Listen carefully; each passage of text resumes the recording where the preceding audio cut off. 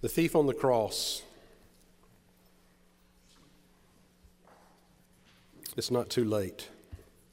Luke 23, 32 through 43.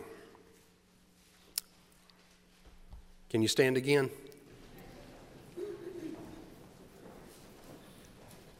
It's hard to go to sleep in this service.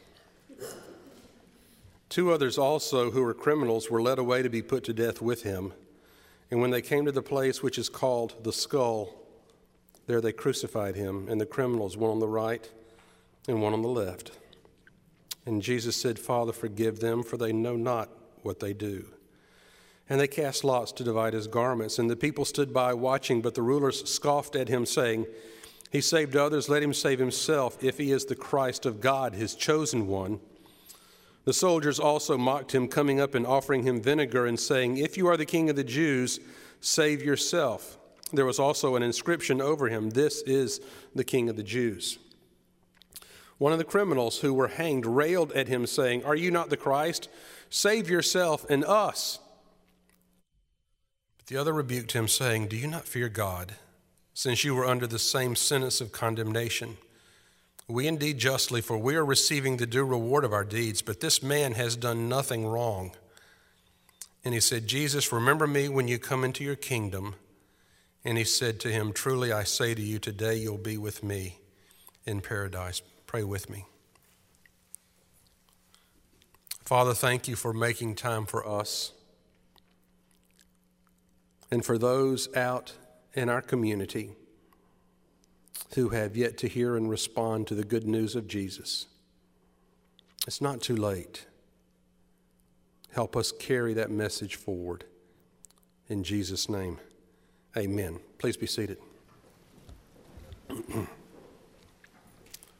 But just don't get too comfortable. There was an unusual incident that happened during the administration of Governor George Nash of Ohio. A man was arrested, charged with a serious crime, indicted, tried, found guilty, and sentenced to death. Some people felt the sentence was too harsh, and they petitioned the governor for clemency on behalf of the condemned man. Governor Nash studied the case and came to the conclusion that he could not make a decision without first meeting the prisoner face to face. So the governor traveled to the state penitentiary and was taken to the man's cell on death row. The condemned man was not told the governor was coming to visit him, and when the governor walked into the cell, the prisoner assumed by his appearance that he must be the prison chaplain. Not being a religious man, mistaking the governor for the chaplain, the condemned man ordered the governor to leave his cell and punctuated those words with obscenities and vulgarities which offended the ears of the dignified governor. Without saying a word, Governor Nash got up and left the cell and returned to the Capitol, put aside the plea for clemency, which would have commuted the man's sentence from death to life in prison. No sooner had the governor left death row than a guard who overheard the exchange went to the prisoner and said, Do you not know who that was? And the prisoner said, No, wasn't that the prison chaplain? The guard said, No, that was Governor Nash, who came here to meet you and consider commuting your sentence. The man was later executed. Now go backward about 2,000 years to one of the men on the cross. He was stunned. He never thought it would end this way. How could this be happening, he must have thought. How is this happening to me? Sure, he was a criminal, a thief. Sure, he made his way through life by taking without asking. And sure, he had had some run-ins with the Romans before, some pretty close calls, yet he never thought he'd get caught. He never thought it would end like this. Never thought he'd be sentenced to death and a crucifixion. How could this be happening, he must have thought.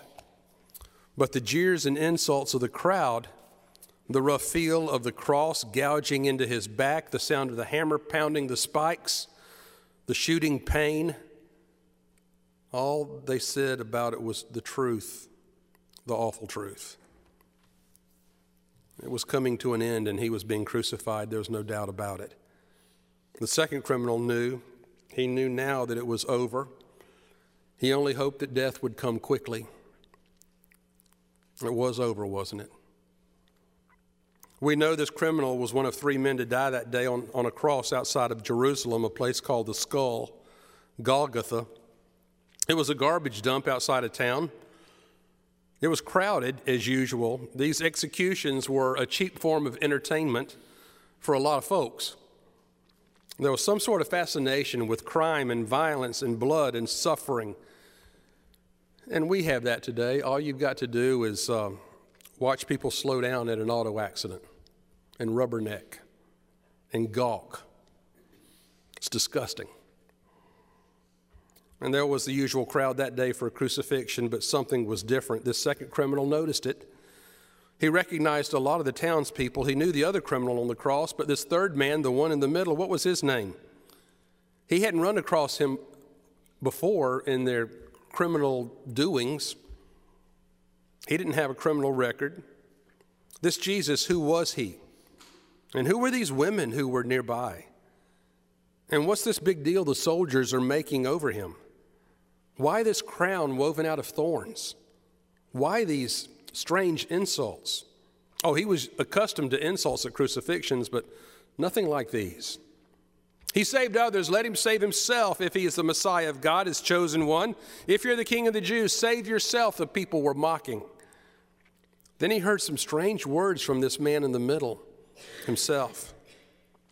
Usually the condemned man swears and begs and curses and moans, but Jesus says, Father, forgive them, for they know not what they do.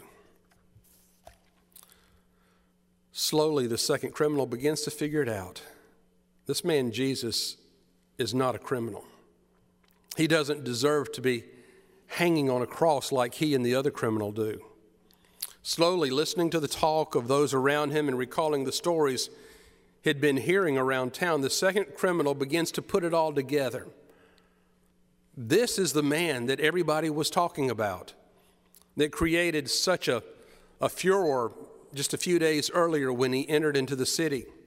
This is the one who'd been talking about God's compassion and mercy, about God's care for the poor, about the oppressed and the stranger in our midst, about God's love for all people, a love that never gives up and never lets go.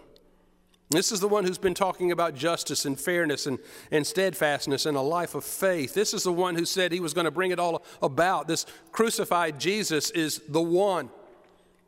And the second criminal began recalling other stories, because Jesus not only talked about God's love and compassion and mercy, he actually lived it out. He ate with sinners. He hung around with those on the fringe of society. He touched those who were diseased. He made the lame to walk and the blind to see, and he restored the insane to their right minds. And he said this was only going to be the beginning, that there was more yet to come. And God's love was so great, he said, that we hadn't seen anything yet. Save yourself and us, shouts the other criminal. And it interrupts the second criminal's thoughts. He turns to the first criminal and hears those words, and he's saying, are you not the Messiah? Save yourself and us. And he listens to the first criminal's insults for a while. And then he turns to that other criminal and says, be quiet. Do you not fear God? You're under the same condemnation. Do you not fear God? We have been condemned justly. We're getting what we deserve. But this man in the middle, this man Jesus has done nothing wrong at all. And there's silence. And then the second criminal turns to Jesus, and the two men look at each other and their eyes meet. Both are racked in agony and the tortured suffering of the cross, and the criminal says quietly to Jesus, Jesus, remember me when you come into your kingdom. And Jesus looks back at the man in the midst of pain. A gentle smile crosses his face, and he says, today, truly I say to you, you'll be with me in paradise. Was it over? The second criminal thought it was. He thought it was all over, but something happened. In the midst of his suffering, in the midst of the pain, in the midst of his regrets, his remorse and the insults around him. In the midst of this struggle, he turned his face toward Christ, and he was never the same again. This day you'll be with me in paradise, Jesus said. So it wasn't over. You know, none of us gets a free pass in life. Our lives can be filled with pain and difficulty that's nearly impossible to bear, trouble that seems insurmountable, and we can wallow in the depths of despair, loneliness, anxiousness, confusion, fear. We suffer. We struggle to make sense out of life. We don't get the things out of life we were hoping for. We lose people who were dear to us. But today we are reminded that we don't have to be alone. It doesn't matter who we are. It doesn't matter what we've done. It doesn't matter what anybody thinks of us. It doesn't even matter what we think of ourselves. None of that matters, because we can be saved and renewed in Jesus Christ. So we don't have to sit here and think there's no hope for me. Look, this guy was hanging on a cross, and there was hope for him. There was forgiveness. There was eternal life for him. In Jesus, God lived among us and with us. In Jesus, God continues to live among us and with us. And he knows our aches and pains because, good night, he experienced them. He knows our suffering and anguish. He knows our fear and anxiety. He knows our despair. He knows our anger and confusion. He knows our grief, our God-faced death. And through it all, God was in Christ, overcoming the pain and the struggle, the suffering, the anguish, the despair, the deep and abiding grief that is part of our lives. And God overcame it all and said that life can be renewed and we can live fully, that we can have hope now and forever. We don't have to be alone, because the second criminal on the cross said, Jesus, remember me when you come into your kingdom. And Jesus looked at him and said, truly I say to you, today you'll be with me in paradise. And because that second criminal on the cross was saved, hanging there that day beside Jesus, you and I have hope too. We always have hope. And we can be with Jesus now and always, no matter what. Pray with me.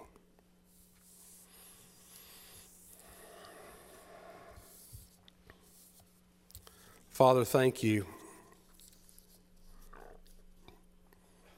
for not making a lengthy list of things we have to do before we can be saved. Because a lot of times we wait to the last minute. But even hanging on the cross, the second criminal found the Christ and salvation, and his eternal life was changed at that very moment. There are folks all around us who need to hear the good news, and even more need to respond to it. If there's someone here tonight, if there's someone watching by television, if there is a need anywhere that has gone unmet, we profess our faith in the God who fixes things that are broken, who loves those who feel no love, who gives hope to the hopeless. We have found that faith ourselves, and we praise you and thank you for it. In Jesus' name, amen.